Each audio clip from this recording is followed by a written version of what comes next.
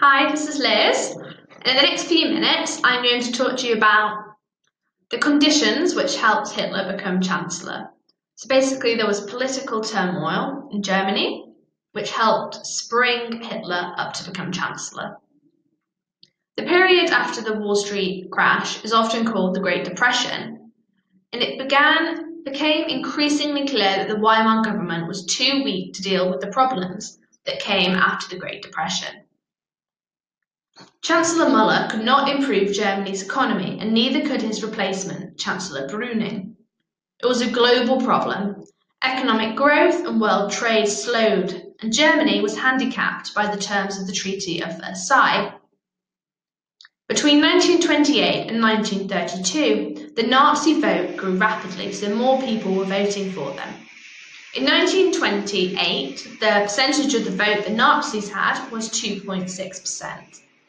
In 1930, that was 18%, and in July 1932, that was 37%. So over those 4 years, we went from 2.6% vote to 37%.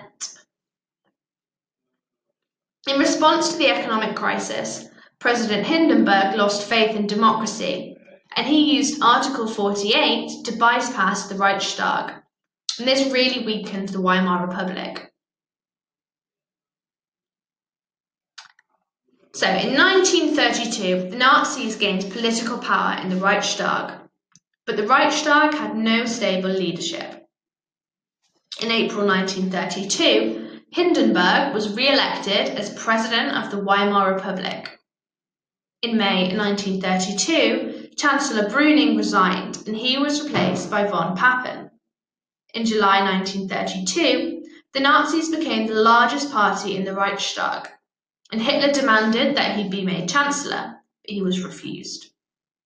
In November 1932, the Nazis lost their votes, but they were still the largest party in the Reichstag. In December 1932, von Papen resigned, and he was replaced by von Schleicher. But von Schleicher did not have the support of the Nazis or of the people.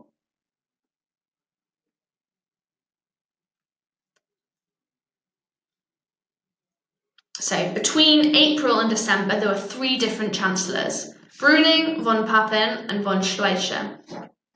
Von Papen and Hindenburg secretly met with wealthy industrialists and powerful politicians. They decided that Hitler and his 196 Nazi politicians should be used to create a political majority. They decided to make Hitler the new chancellor, to let him have a few Nazis in his cabinet, and make von Papen the vice-chancellor. They hoped that they would be able to use Hitler as a puppet and use his popularity for their benefit. But this was obviously a big mistake, and they seriously underestimated Hitler's power. Hitler was too charismatic and too popular to be controlled by von Papen and Hindenburg. And in January 1933, Hitler was made Chancellor. So that's how Hitler became Chancellor. If this episode's got you in the mood for more revision, or you just realised how close your exams are, then just head over to senecalearning.com, where you can revise all of your GCSE subjects absolutely free. If you're on Apple Podcasts or Anchor, you'll find the link in the bio. If not, just type in senecalearning.com and you'll find us. And while you're at it, if you could rate us 5 stars and subscribe or follow all of our revised podcasts that cover every subject you need, then that will help other people find our podcasts.